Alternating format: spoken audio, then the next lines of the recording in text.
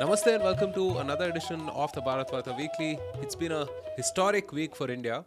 Plenty of good news. Of course, the big news is Chandrayaan 3's historic moon landing. And then we had the case of Indian chess prodigy Pragnananda finishing second in the FIDE World Cup. A phenomenal achievement. And then we'll bring you a few updates from across the world.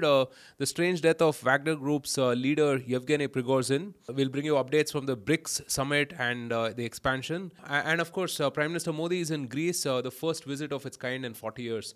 All of this and more on this weekly. Weekly is where we talk about the news and events of the week that was, along with Abhishek Paul and Nirav Kanodra, to bring you sane perspectives and dig deeper into what really the news means. Right? All right, let's get on with it. On 23rd, ISRO's Vikram lander successfully achieved a soft landing on the south pole of the moon. With this, India joins the US, Russia, and China to be among 4 countries to land on the moon and the first and only country to land on the south pole of the moon. In celebration, ISRO also released a video of the Pragyan rover coming out of the lander. Prime Minister Modi announced that Vikram lander's spot on the moon will be hence termed Shiv Shakti Point, and Chandrayaan 2's crash point has been named Tiranga. Well, Nirav, phenomenal achievement. We've all been waiting with bated breath on this eventuality, and kudos to all the ISRO scientists and everyone who made this possible. Yeah, no, absolutely. I think there's a good thing about if you remember Chandrayaan 2 in 2019, there was a hard landing and like it crash landed on the surface of the moon. And at that time, there were a lot of people upset. There were tears on screen, and this is a good thing. The resilience is about like even if it is not done on the first attempt, we got there.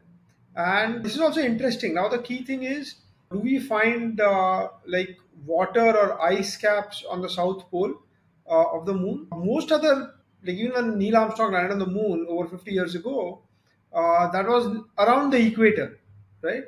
So like basically the poles would receive less sunlight and hence would be colder. And if at all we have a chance of humans living there, we would need water. So I think that's one thing. And maybe there's a lot of, see, this whole mission, there's a lot of criticism from some people that why is India spending on space? So this whole thing cost about 615 crore rupees or 75 million US dollars, which is less than a Hollywood movie, Interstellar, or like any other Hollywood movies, right? Also, there is criticism. There are like a lot of people like Nigel Farage from the UK was saying that why should India be spending on this when they could spend on infrastructure. So the thing is on infrastructure, 75 million dollars is not enough. We need lakhs of crores for that. And India is a big country. Some people can send rockets to the moon. Some other people have to build infrastructure. And we've got like right from subsistence farmers or like landless laborers all the way to rocket scientists. We are a society, we have all types of people. And all types of people should do well and reach their own potential. So I think this is perfectly great. This gives a huge boost to science and technology. This gives a huge boost for anybody considering that should they set up some India operations or should they set up some R&D operations in India. There's like massive branding. And another favorite stat, like if ISRO spent 615 crore rupees on like spending on this, our stock market value increased by 31,000 crores on a day just after that, right? Maybe it's other reasons, whatever reasons. There's a lot of positivity in there. It doesn't cost that much. It is not coming at the cost of anyone else. You cannot say that just this money was taken away from building a road or a bridge, etc., etc. I have my own pet peeves. I was joking with my parents. In Mumbai, there is one bridge which fell down and which is being reconstructed after 50 years. So like 5 years they've been trying to rebuild it. So in that much we went from Chandrayaan 2 to Chandrayaan 3, but that's a fact. That is India. We've got all extremes. A large country, every extremes do occur, and sadly there are some places where we are really world class. Some places we are not so world class. But despite all of that, I think this is just a single event with like a massive positive externality. Everybody has taken up and seen this. This single event viewing on YouTube has been the single largest. I think previous have been some soccer games, but this is one single event with so much publicity. All the credit has to be given to ISRO, while the government and through governments, as in through India's governments, we've always been spending. We've had some setbacks in between, and we've been stuck for a while. But now again, this whole thing has been rejuvenated, and this also enables India to be a space superpower where we can launch satellites for other countries. So in the US, you have Jeff Bezos and Elon Musk trying to get private sector into the space, but India could be one competitor as well. Help some of the smaller nations launch satellites for their own communications, for their own like agriculture and weather forecasting, etc., etc. So this is very useful, and yeah, this is just a single event which showcases India's power in like science and technology. So just a great thing. Yeah, so last week I was, watching what happened after Chandrayaan 2, right? I mean, the ISRO director met Prime Minister Modi, and who can forget those visuals, right, of a sobbing Mr. Sivan, being consoled by Prime Minister Modi. And then I was listening to Modi ji's speech as well, where he termed it so beautifully, right? I mean, he said we tried to hug the moon a little too tightly. And his words of encouragement and everything were at such a depressing time for the scientists, right? I mean, days and months of hard work going down the drain, and to come back from that, right, in about 4 years time is phenomenal. I think it's a great achievement. Space, I think we've discussed this before, right, has a lot of impact downstream on technology applications that we use on an everyday basis, right? I mean, you could find things in your microwave or washing machine that has trickled down from something to do with space, right? I mean, it's not it's not for just some wild exploratory itch that US and Russia and the other more developed nations invest in space, right? I mean, obviously they invest in space also for material benefits. And I've never quite understood the whole guns and butter argument that people often make in these situations, that money could have rather been spent on infrastructure, food, or health, or whatever else. I don't think a nation's aspirations ought to be stalled just to wait for 100% progress and prosperity for everyone.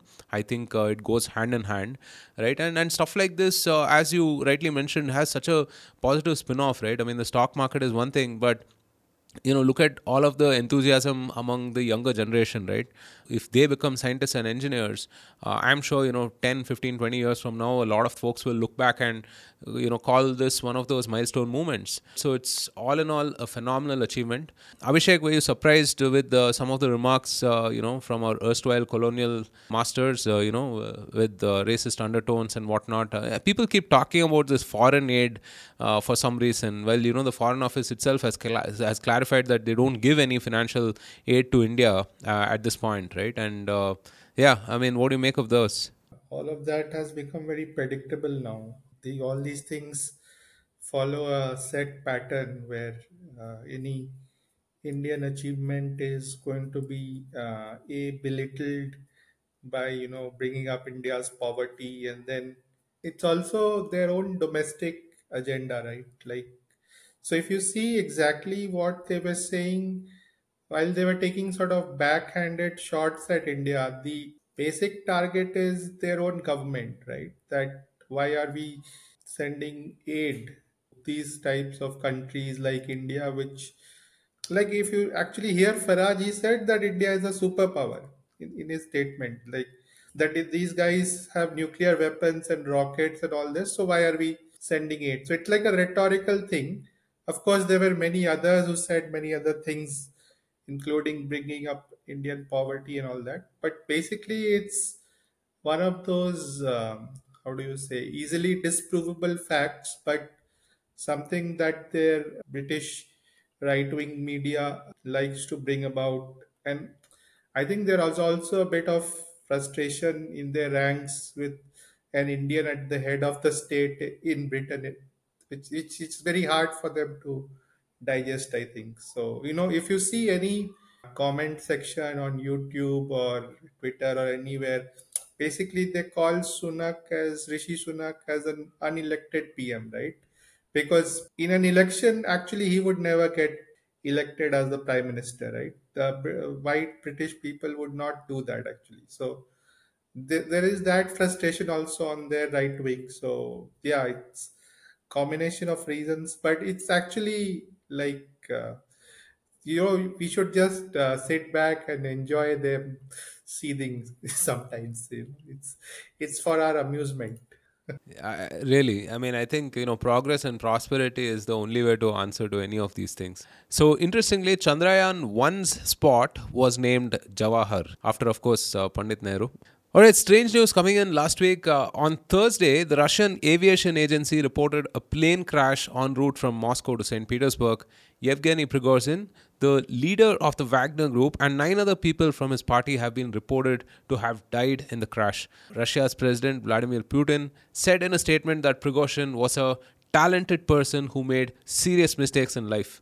However, there is speculation as to whether this was orchestrated by Putin himself as a way to punish Prigozhin and if the mercenary leader is actually dead or not. I mean, this kind of reminded me of Dark Knight, the Batman movie. I mean, the first plane crash scene, right? I mean, with a bunch of Russians or strange speaking people. Yeah, I mean, fact and fantasy kind of merge, right? Abhishek, what do you think?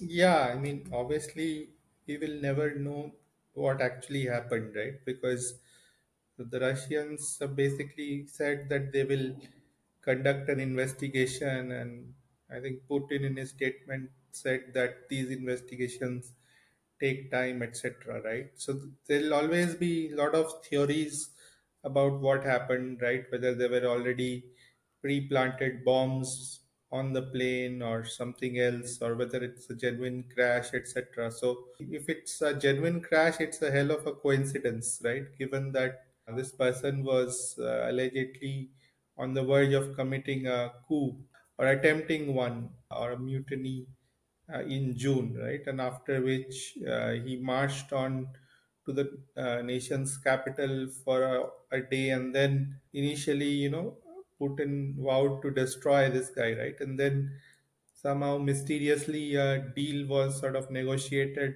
by which he was supposed to move over to Belarus, right, with some of his key people. But it seems that in the subsequent periods, he was still sort of moving along freely within Russia. So maybe, who knows, like he may not have been following the terms of the agreement, or I don't know. But yeah, fascinating stuff in the whole Russia Ukraine situation, as always.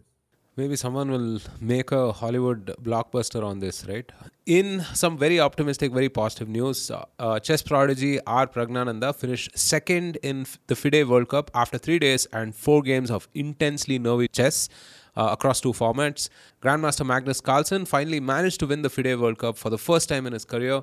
This win, however, comes after the Indian prodigy had dragged him through 2 tiebreaker matches. Nirav, I was watching this interview of Pragnananda, and he had said that, he didn't expect playing Magnus in the finals. So maybe, the next time and the time after that, you think that he could actually beat Magnus? But yeah, so see, so one is like Pragnananda has done an awesome job, and on the way to the final, he beat world number two Fabiano Caruana and world number three Hikaru Nakamura. He's only 18 right now. Hopefully, we have a great future for him. And if you see his few games, his route to the finals, because the FIDE World Cup format, or maybe this is might be boring for non-chess nerds, but you play 2 classic games, one each with black and white, and a classic game each player gets 90 minutes, and then there is some time added for per move made. After 90 minutes, if you played 40 moves each by then you get another 30 minutes. So typically a game goes on over 4 hours, 4.5 hours. So you have 2 games of those, and if you are still drawn, so either both won once or both were draw, then next day you have rapid game, which is 25 minutes each player gets.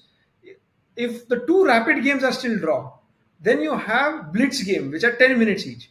So in the quarterfinal, Pragnananda was playing Arjun Erigaisi, who's another Indian chess prodigy, and for them they had to play 2 classic, 2 rapid, 4 blitz. And then after that, there was a sudden death game in which Pragnananda won and moved ahead. So he had a more tiring route. And all these chess players, they say that mentally and physically you do get exhausted doing so many calculations in your head. Two, like the World Cup is just one particular tournament in this kind of a format with a knockout format, and you go through. The main event, which where you call the world champion, is actually now Pragnananda by being within the top three in this FIDE World Cup gets a route to the candidates. So candidates tournament will happen next April. There will be 8 players, Last year, the World Championship was between China's Ding Liren versus Russia's Ian Nepomachi, as Nepo as he's called. In that, he's there. You have to eight players play round robin, so each player plays the other twice. So after 14 games, whoever stop goes plays the previous time's winner. So Vishwanathan Anand was the world champion for a while, five-time world champion. Magnus Carlsen has been. Then he's got issues with FIDE, so he says he doesn't want to take part in it. So it's a completely different issue. But Magnus Carlsen is the highest FIDE rated player. Another shout out I want to give to D. Gukesh. He was one of the other 17-year-old talented Indian player who was unfortunate to meet Magnus in the quarterfinals itself and he lost to him. And Magnus himself said that the game with Gukesh, he found it a little more challenging. But who knows? So, as I've said, we've got in the quarterfinals, we had four players. You had 17-year-old Gukesh, 18-year-old Pragnananda, 20-year-old Arjun Erigaisi, and 28-year-old Vidit Gujarati. And we have some other players as well. Nihal Sareen being another notable player in the top 50. And you add to that older chess grandmasters like Vishy Anand and Hari Krishna. So we've got a formidable force. And I think in the coming years, we will see more and more wins. We will see more and more tournament wins by these Indians. And so this in itself is very positive. Similar to Chandrayaan, the mission was called Pragyan. Coincidentally, on the same day, Pragnananda was playing like his second classic game, which he drew versus Magnus. I think both came at the same time.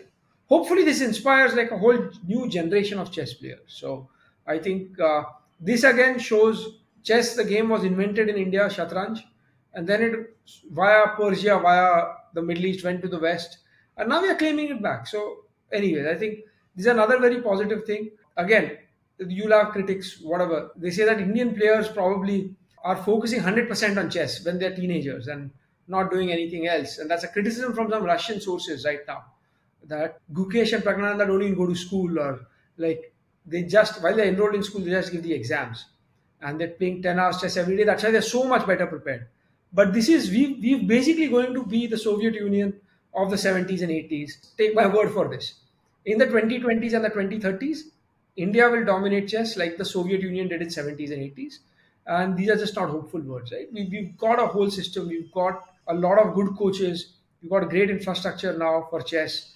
And the game is going more online. So it's democratized. You don't need to be in a physical location to learn from the best coaches as well as to be able to play anyone who's a much higher rated player. So absolutely, this is like a very, very positive moment. While we might cover it next week. So I think after these ratings, so every month we have ratings published. So Vishwanathan Anand will drop to the number 2 from India.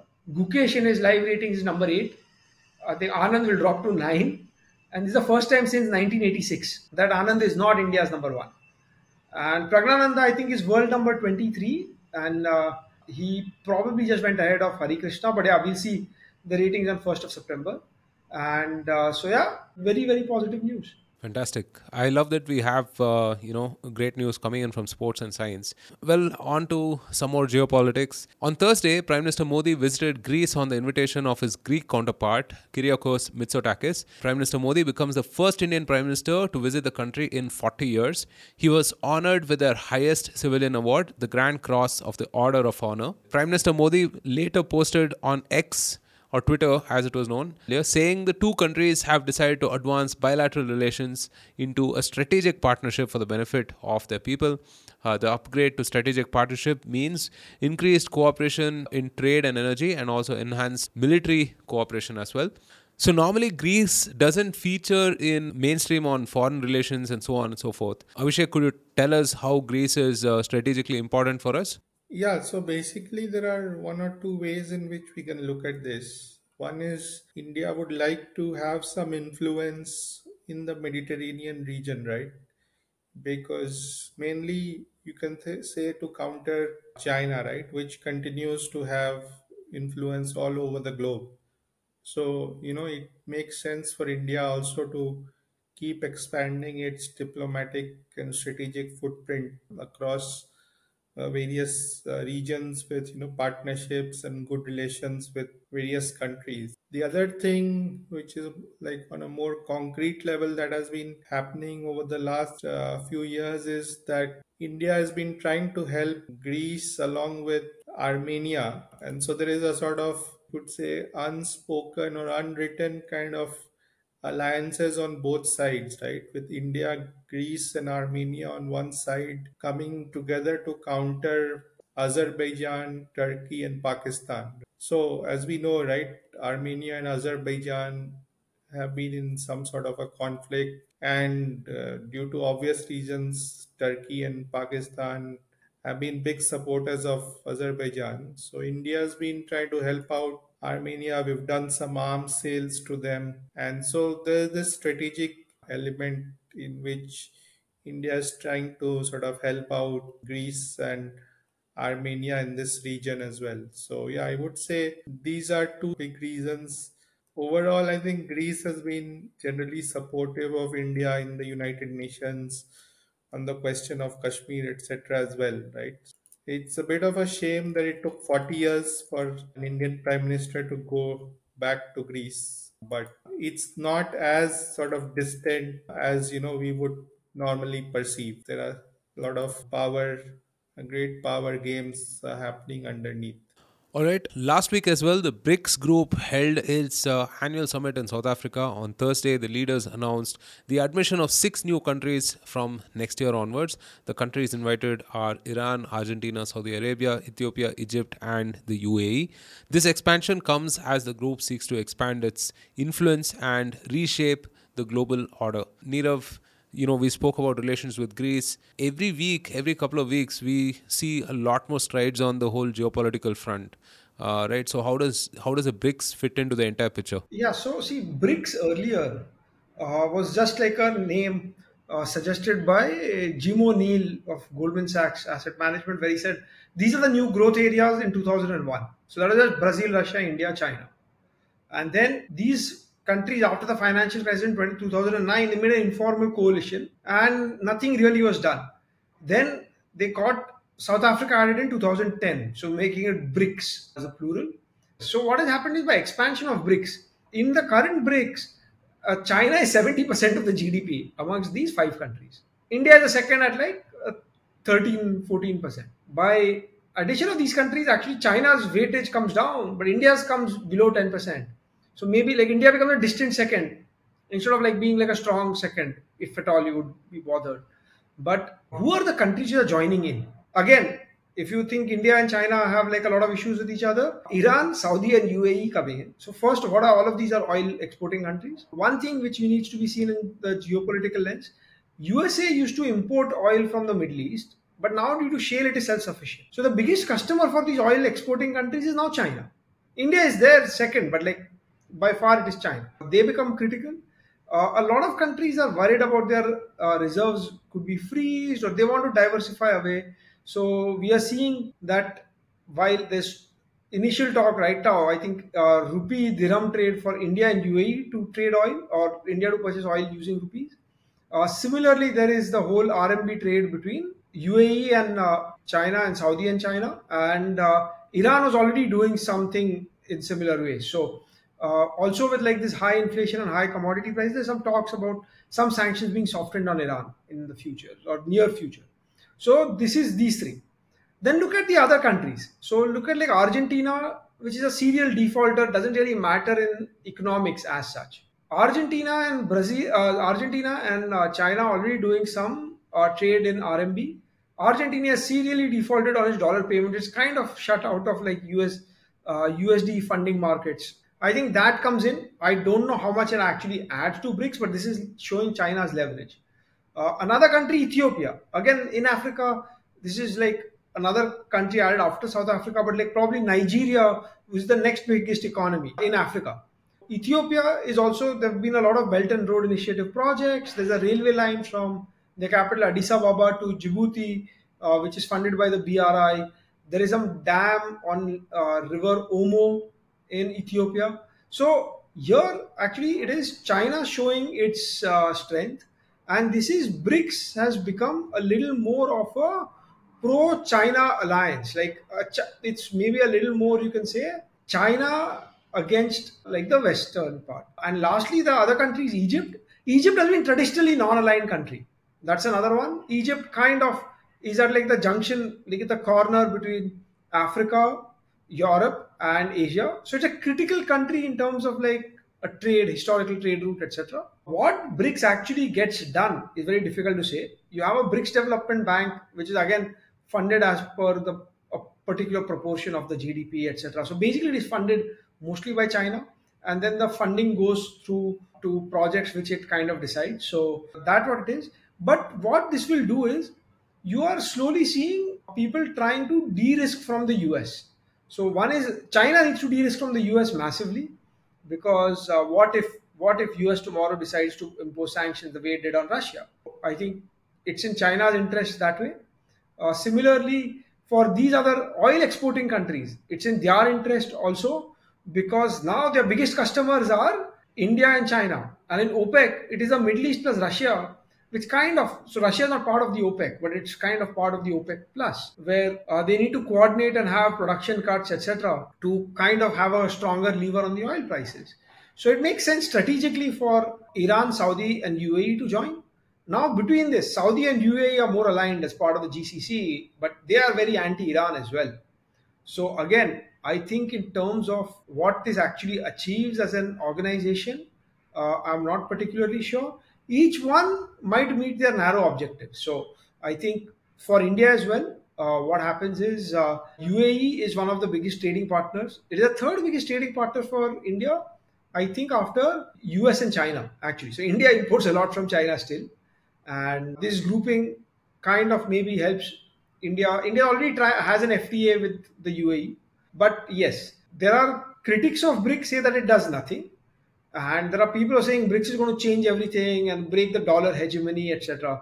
And the truth is probably somewhere in between. It is achieving small things. It depends on, and if you see from, there was applications about from over 22 other countries who wanted to join as well.